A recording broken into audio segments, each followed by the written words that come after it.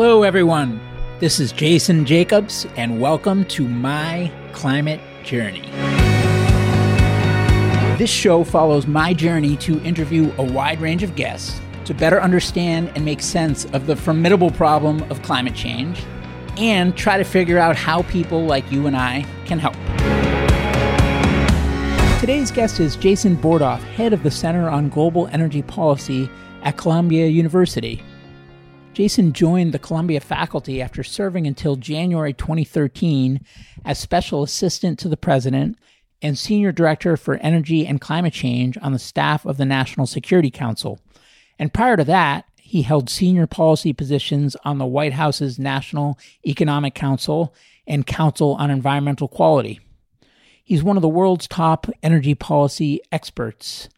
Jason's research and policy interests lie at the intersection of economics, energy, environment, and national security. We have a great discussion in this episode, and Jason is so deep in not only so many aspects of the energy policy discussion and debate, but also how to translate those into regular person speak, which is exactly what I need to understand this stuff, but also what I'm guessing a lot of you need as well. We cover a lot of ground, and I hope you enjoy it. Jason Bordoff, welcome to the show. Thanks. Good to be with you. Well, I appreciate very much you coming on. I've had some of your colleagues now on the show, but it keeps coming back to you, and I've been a big fan from a distance of your work and your writing and your speaking. I've listened to your podcast as well. I know that you're a host of a podcast like me. Thanks for plugging. And also, I mean, I think Columbia, from a distance, you guys are really pioneering in terms of academia's role in bringing about this kind of systemic change for some of society's toughest problems. And so, yeah, for those reasons and more, I'm excited for this discussion. Well, thanks. I appreciate you saying that. So am I. So, well, gosh, you've done so much, but maybe we should just kind of take it from the top in terms of what you're doing now. Do you want to talk a bit about your work at Columbia and the group? Sure. So, yeah, I'm a professor of practice at Columbia School of International Public Affairs, and I direct what is called the Center on Global Energy Policy. And I created it when I joined the Columbia faculty about, 7.5 years ago now. Most of my career has been moving back and forth between policy making and policy research. So working the Clinton administration and the Obama White House, and then think tanks like Brookings and now Columbia on the other ends of that. And the idea for the Center on Global Energy Policy, which came out of a series of conversations I had with leadership at Columbia University when I was thinking about what I would do after the White House, in a sense was building something that I wish there was more of when I was a policymaker. So there are great think tanks and great universities. I think as a policymaker, the energy world is changing so quickly. The pace of climate change, the severity of it, the pace at which technology is advancing, renewable costs are falling, the shale revolution, on and on. So it's hard to keep up with how quickly things are changing. All of those raise important policy issues that you need to confront. And then you're inundated with information that is often advocacy information from one side or the other, from environmental NGOs, from industry. And so what's very helpful is to be able to say, well, what's the reality here? Who can I turn to that's an independent, objective source of analysis that doesn't have an agenda, but really has high quality research that they can provide and is looking at all aspects of the energy system, the climate change, environment, national security, the economy. And I would often call academics, there's such power in the methodology, the rigor, the independence of academic research. But I think too often academic institutions and universities struggle to make the insights from their research useful to people outside of academia in the real world, for lack of a better term, in the formats and timeframes they need to be useful. So if you're a leading investor, if you're the head of a company, or if you're a policymaker, you are trying to understand what's happening in the world today so you can make better and hopefully smarter and more sustainable choices. And we try to be a resource. So we define our success by, are we engaging with our colleagues at the university to produce high quality academic work, but also are we producing it in ways that are useful to decision makers in the world so that our insights are helping to influence them and we can make smarter choices moving forward about what our energy future looks like. That's the mission and the work that we do. What do you think it is that enables you to operate independently relative to other academic institutions, given that I imagine you have funders as well?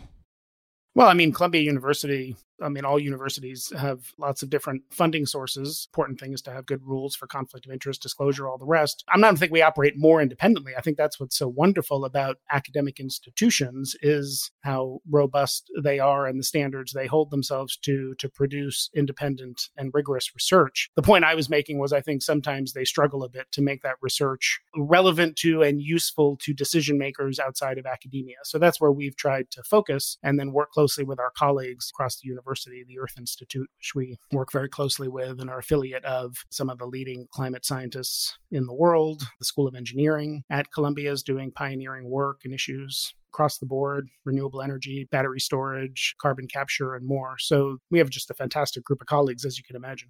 And I have a number of questions about your work at Columbia, but before we go down that path, how did you find your way into academia and how did you find your way into energy? It was not necessarily, like most of us, a straight line, but I studied international politics and I have a graduate degree in Middle East politics. You can't really study Middle East politics without understanding the role that energy plays. And I was deeply interested in international affairs, foreign policy, and the environment and science and the economy. And there's something about energy that just kind of brings all of those things together in a really interesting and unique way. So as I was doing government work, I worked at the Treasury Department during the Clinton administration, and then doing my own research when I went to the Brookings Institution after that, I spent more and more time focused on those issues because they're just deeply interesting and combine all of those elements. And also just you want to do work that's important and mission-driven. And it's very clear now, but it's been clear for some time that climate change is one of the most important and most pressing issues that we face. And so trying to understand it and make smart choices about it and help policymakers make smart choices about it has just always been a passion and motivates the work that we do at the Energy Center and at Columbia. Great. And can you talk a bit about your time in the Obama White House and what was going on during that time from a climate standpoint versus, say, today? Well, I don't think there's much going on in the White House on climate change today. I don't know that firsthand. It kind of comes from reading secondary sources, or maybe there's things that are undermining the pace of climate ambition, so are affirmatively harmful, I fear. But for President Obama, climate change was a top priority, and there were lots of other priorities too, like the healthcare bill and pulling the economy out of one of the steepest economic downturns we've seen after the 2008-2009 recession. So there were a lot of priorities and a lot of crises they were dealing with. This was a moment in time, you'll recall, where there was a lot of optimism that we could reach by some measure of bipartisan agreement on the topic of climate change. There were cap and trade bills modeled on some state policies that even Republican governors had supported, or policy tools that, going back to George H.W. Bush, had put in place to deal with air pollution, sulfur dioxide pollution, using a market-based instrument like that. There was bipartisan proposals to do something like that at a national scale. And this was just a year or two after states like California had put a major cap and trade program in place. So that was a major focus. I was in the first term of President Obama, not the second, the first 4 years. That was a major area of focus in the beginning. There were important energy issues that sidetracked people, like the Deepwater Horizon oil spill, for example, an environmental tragedy in the Gulf. And that legislative approach was a major area of focus in the first term, along with a host of other things like increasing fuel economy standards and other regulatory approaches. And then I think it's fair to say that in the second term, the Obama administration realized the likelihood of passing significant climate legislation was not high. And so it shifted toward a strategy of using its existing executive authority. What are the things that it can do with laws already passed, like the Clean Air Act, to try to make as much progress as it could on climate change? And that's what led to things like the Clean Power Plan being developed to try to reduce emissions in the power sector. Those were subject to challenge in court, but the Trump administration has walked most of those back anyway. And so as you sit today, looking forwards, and you look at the overall problem and you look at what's been happening the last few years at the federal level in this country, and then you look at the upcoming election, what do you see as the optimal role for the U.S. in addressing the global climate challenge? And then it'd be great to come back around after you answer that to talk about what the implications are of that as it relates to the upcoming election.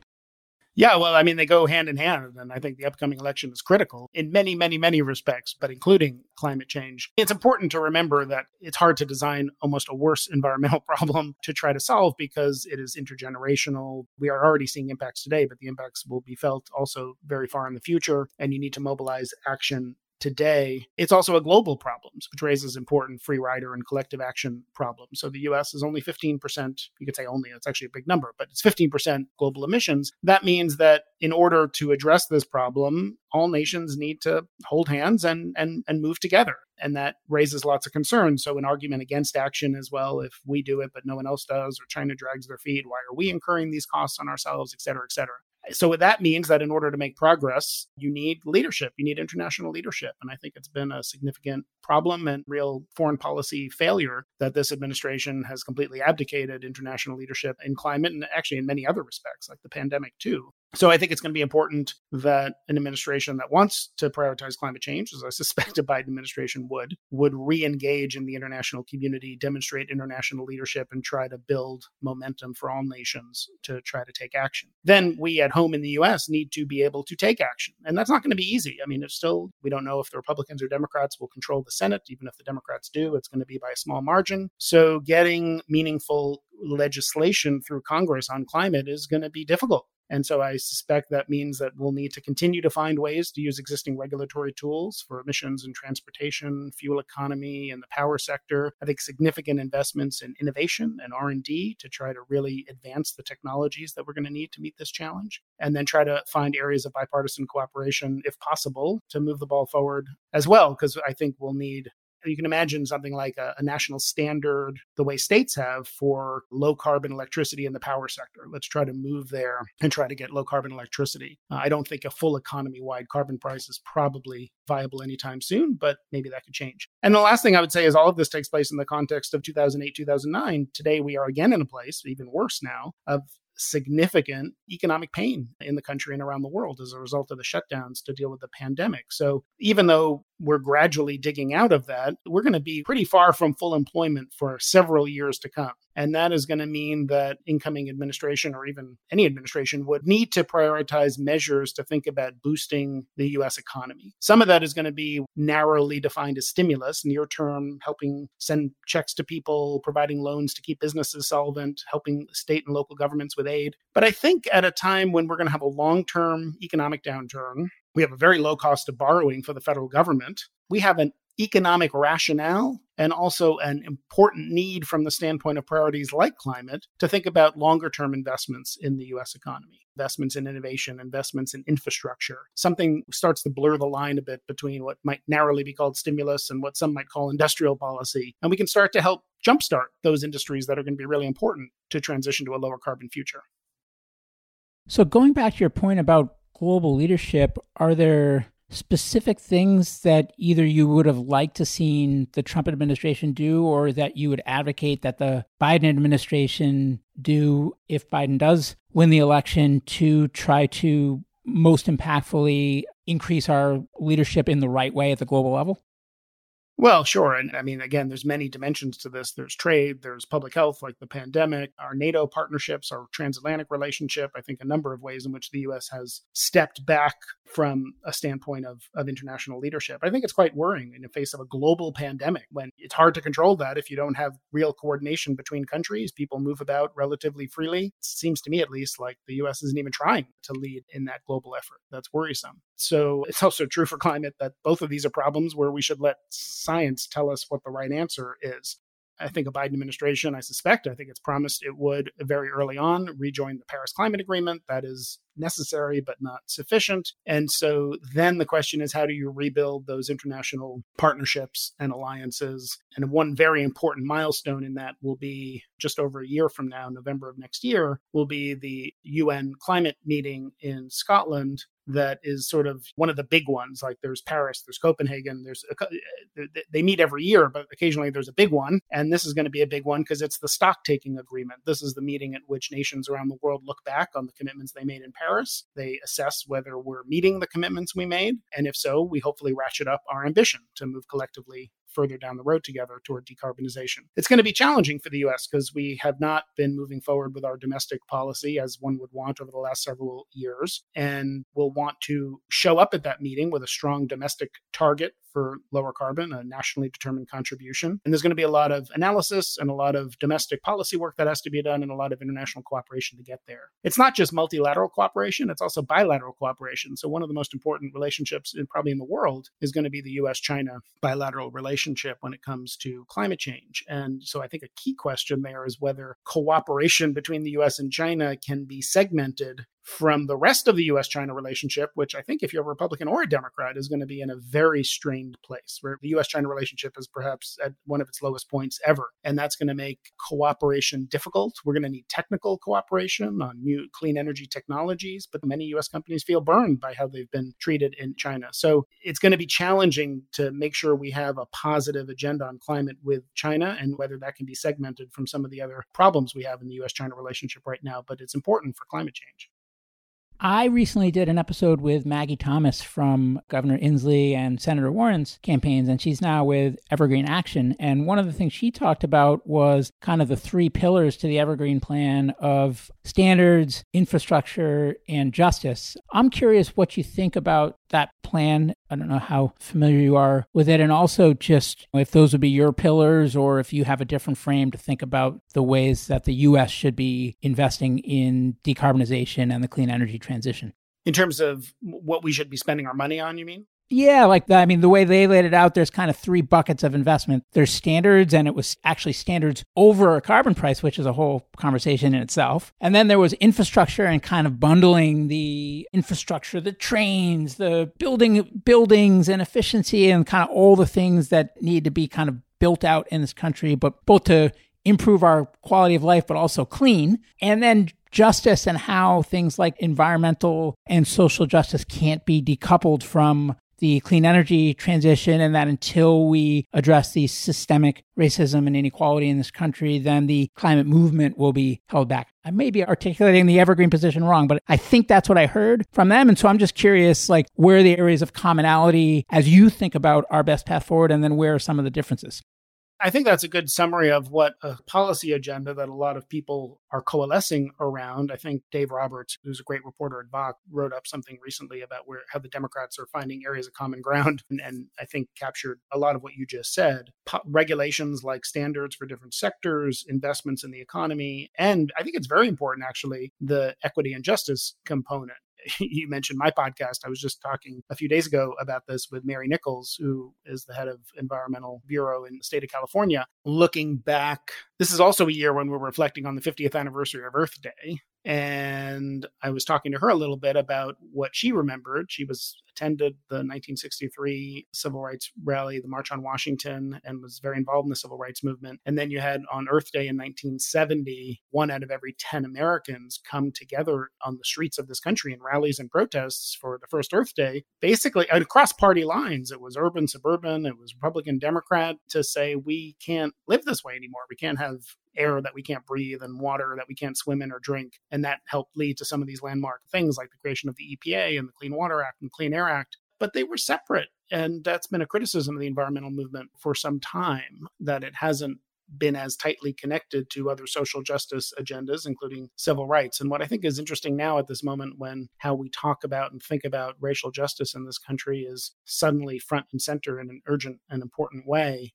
the issue of equity and racial justice and environmental justice seems to me, and this is a huge positive, woven much more closely into the discussion about climate policy and how we think about the kind of climate actions that we put in place and the different impacts that fall on different communities in different ways of climate change impacts themselves. So I think that's quite important. I think your question was also about investment.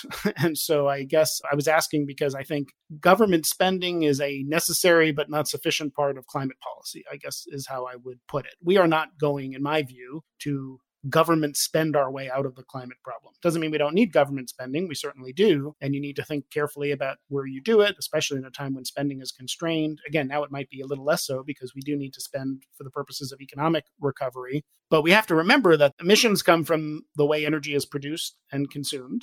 And the way that energy is produced and consumed in this country largely reflects decisions made by hundreds of thousands, millions of individual businesses and firms. And government doesn't determine directly how we produce the next car or produce a roll of steel or produce electricity. So we will also need broader climate policy in the form of regulations and standards that change the incentives people have or require them to do things that take account of the environmental harms of their actions. That is how we dealt with those problems of air and water that were so terrible in the 50s and 60s. And then we had policies that came in place that restricted what people could do. And therefore, we found ways to put technology on coal plants to remove sulfur dioxide from the air. We changed the behavior and the technologies that people were using to address those environmental harms. And then in addition to that, we will need government spending as well for areas where there are market failures. We need to invest in innovation and R&D. We can jumpstart new industries the way the Recovery Act 10 years ago did for solar, for example. A colleague of mine, Varun, who you've had on, just wrote a paper about that a day or two ago. Things that represent sort of public goods problems like national charging or transmission infrastructure. Those are sort of large-scale infrastructure plans that can really help move the needle forward more quickly where there's a need for government investment as well. So there's a couple things I'm wrestling with in there I'd love to just put front and center and get your thoughts on. One is carbon price. And the reason I bring that up is that I've talked to a lot of guests that have said that the most impactful thing that we could do if we did one thing on the policy side would be to put a carbon price in place. But then there also seems to be consensus that it is not close and it may never happen politically. When I brought Maggie on, though, she actually had a different position, which is that even if it could happen politically, she's not convinced it's the most impactful thing we could do and would lean harder on standards and doesn't necessarily think that a carbon price is the right thing to do, even if it could happen. What do you think?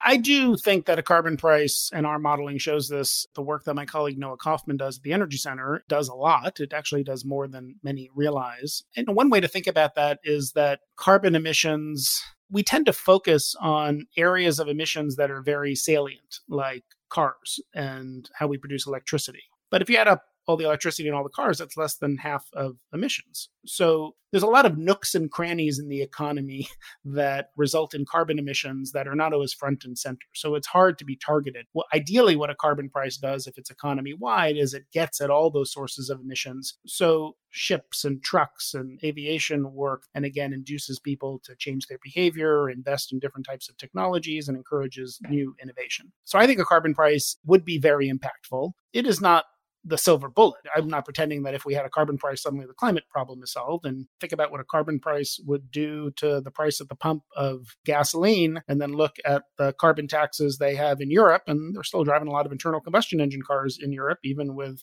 petrol prices, including taxation, that are way in excess of what you would probably have with a carbon price. So it's not the silver bullet, but I think it would have a big impact. And then the question is whether it's politically possible to get there or whether you can achieve those outcomes in other ways. There is some discussion among some moderate Republicans about kind of a carbon tax. I don't think it's very far advanced, so I'm not sure I would bet on it right now. But it is interesting that 2016, a carbon tax was a centerpiece of Bernie Sanders' plan when he ran for president, his climate plan. And now it seems like some environmental groups and even Sanders in his campaign has sort of said, well, it's nice, but it's not really that important. And it's not strong enough. It's not robust enough to the extent it is not framed as a position of maybe the far left, for lack of a better term. Maybe that creates more political opening for people in the middle to come together around it. I'm not sure. Political economy is necessarily my area of expertise. But if you're going to adopt a different approach, like regulations and standards, you could have a standard for the auto sector, which is in a sense what California and National Fuel Economy and EPA standards have done. You can have a standard for the electricity sector. You can have a standard for how we produce aluminum and cement and steel and carbon intensive industries. And then if you design those standards in a way that allows some flexibility, so it might be cheaper for one firm than another to reduce emissions, and there's some tradability between them, you end up getting something that starts to look like a carbon price being applied to different sectors. And that is an approach that has actually worked reasonably well for some states that have tried to pursue it. And I think, again, that would be, you'd call it necessary but not sufficient. We're still going to need a series of other government policies, including government federal investments. But those could actually do quite a bit to set those standards. Because cap and trade, really what it is you're saying as an economy, we're going to put a cap on how much CO2 can be emitted. And then we're going to not determine where those emissions come from. We're going to let people in the market figure out who can reduce emissions most cheaply. And so if you set a standard for a particular sector, it can, depending on how you design it, start to look like that. And one thing that's important about an approach like that provides some of that flexibility is that it can help lower the cost of achieving your climate target, whatever your emission reduction target is. And I think that is important because we do see in some other parts of the world, in Europe and elsewhere, that especially at a time when the economy is struggling, we need to ensure we maintain political support for stronger climate action. And so I think especially as you start to have more and more stringent climate targets that try to get deeper and deeper reductions in emissions, and potentially the cost of the next marginal ton of CO2 is a little bit higher than the last one, as those costs go up, you want to make sure that you're minimizing to the extent possible any cost to consumers to make sure that you maintain as much political support as possible for being able to take stronger and stronger climate actions. I mean, it's great to hear that you also believe that environmental and social justice is intertwined with the climate fight, and better integrating those things is good. So I'm there. I initially had concerns when I first came in that it was hard enough to tackle one of those, and that while they were both important, they should be decoupled and focused on independently. And I'm starting to head down a different path where I believe that they are interrelated. My question, though, and I feel like there's this fork in the road, is that if you do need to address both, one way to go is to national mobilization and Green New Deal and unite and inspire and march and go and mobilize and kind of lump everything into this like big unveiling type of thing. And then the other is kind of more of like a quiet, almost like Bill Belichick, where it's just like heads down, do the work, grind out a win here, grind out a win there, don't talk about it. Words don't matter, it's actions, and just kind of one foot at a time, just do the work. And the big movement is just going to be polarizing and going to make it harder to get anything done. Like, just keep putting wins on the board and shut the heck up. I don't have an answer. Darren, I'm curious how you think about that, because I've really been struggling with it. I think it's a really important question. It sounds like a cop-out, but I think it's 100% true. Like, we need both. So when we have moments of ability to drive change, whether it's the way different companies or financial institutions are thinking about deploying capital or policy, if we have a moment to enact policy, whether it's a regulation that an administration does or Congress, how do we design those? Like, what do we actually do? That matters a lot. There's a whole laundry list of things one could do, and some make a much bigger dent in the greenhouse gas problem than others. So I think it's really important that people are doing kind of technocratic work to say, if we're going to design policy, how do we design it and what do we focus on that's actually going to really make the biggest dent in the climate problem? Not marginal reductions, but the big reductions we need. And, that's the kind of work we do at a place like the Energy Center at Columbia. But that's not sufficient, because we're not going to have a political environment that allows for the adoption of those kind of wonky policy proposals unless sentiment changes in this country. I wrote about this again recently in a column I did in Foreign Policy magazine about the 50th anniversary of Earth Day, and the mobilization, the sense that the whole country was coming together and demanding change. We're moving in that direction. If you look at public opinion polling, actually on both sides of the aisle, obviously much more for Democrats than Republicans, but it's changing on both sides of the aisle. Climate is a higher and higher priority. Certainly, that's much more true for younger cohorts than for older cohorts. And so we have student strikes, school strikes when people were going to school before the pandemic. Greta Thunberg on the cover of Time magazine as Person of the Year. We're moving in that direction, but I don't think we're there yet, where there's a sense of mobilization, where people are coming together and demanding that we do something about this problem and policymakers do something about this problem. So I think we need that level of mobilization and activism. And then the question is, once you have that come to fruition, where there's a sense that people have to act on it, how do we make sure we have the solutions in place and the actions they should be taking that actually are smartest, most cost effective, and make the biggest dent possible in the carbon problem? I'm glad you brought up Greta, because another thing on my mind is, I think Greta's great and what she's doing is important for the movement. I think Julio Friedman is great and what he's doing is important for the movement. But my question for you is, are they on the same team? Can those types of viewpoints coexist under one umbrella? I think so. I think not everyone's going to agree on everything, but they first and foremost share a passionate desire to do something about the climate problem and reduce emissions. Now, look, there are different views about what the scale and the full suite of those solutions needs to look like. I think Julio's view, and it's actually supported, in my view, by lots of analysis we see from different agencies and stuff, it is very hard at this point, given lots of years of inaction, to see a pathway to anything close to 1.5 degrees Celsius warming without deployment of a broad suite of technologies, not just renewable energy, but hydrogen and carbon capture and potentially carbon removal. One of the other things that should be a concern for all of us, I mentioned Earth Day a minute ago, in 1970, landmark laws because we were polluting the air, polluting the water. So what happened? When we put regulations in place that reduced how much we were, say, polluting the Hudson River, over time, the Hudson River starts to clean itself up. So it's much cleaner today than it was 20 or 30 years ago. That's not the way the atmosphere works with carbon emissions. When you put a ton of CO2 up there, it's going to stay up there for a long time. And so when I said a minute ago, we needed a moment of realization that we come together around a sense of political urgency that, oh, wow, we really have to do something about the climate problem. And now everyone is on the same page or close to it. If you kind of don't come to that realization until pretty late, it's hard to roll the clock back. And I think that's why there is growing interest in things like carbon removal technology, whether it's technology-based or land-based like forestry. So if we're trying to think about not just decarbonizing power, but trucks and planes and ships and how we make steel and how we make cement, I kind of feel like we want every option on the table. And that certainly is going to be renewables and batteries. But even there, we need batteries for a long cycle. Like, how do we do seasonal storage or multi-day storage? So we're going to need a very broad suite of technologies. And I think, I don't want to speak for him, but that'd be my guess, how Julio thinks about trying to focus on the broadest set of range of technologies possible.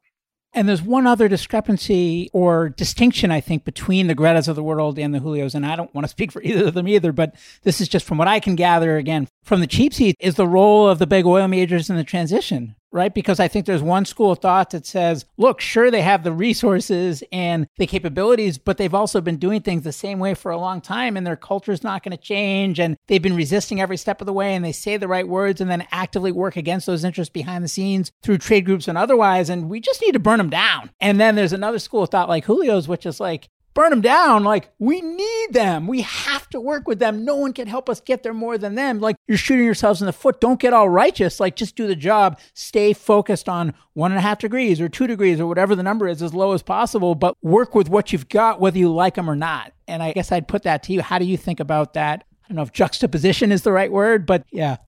Yeah, it's a really important question. And I mean, you can understand, at least I can understand some of what they're both saying. We need, it's not just oil and gas companies, it's mining companies, utilities, like car makers and companies across the board to be much more focused on the climate challenge. And you see a growing pressure from investors for them to be doing this, for businesses to have long-term business plans that are consistent with the low carbon world, that disclose their emissions and their vulnerability to climate risk. And to the point you just made a minute ago, that at a minimum, stop harmful practices for the oil and gas industry, flaring or methane leakage or other things. And maybe most importantly, stop stymieing climate policy and hopefully advocate for climate policy. So be part of the solution. I thought it was really interesting recently that BlackRock, which took the position of saying we're going to try to be an active investor. I know they get a lot of criticism, but just the one example recently where they, as one of, if not the largest shareholder of Chevron, supported a resolution to require Chevron to disclose their lobbying and advocacy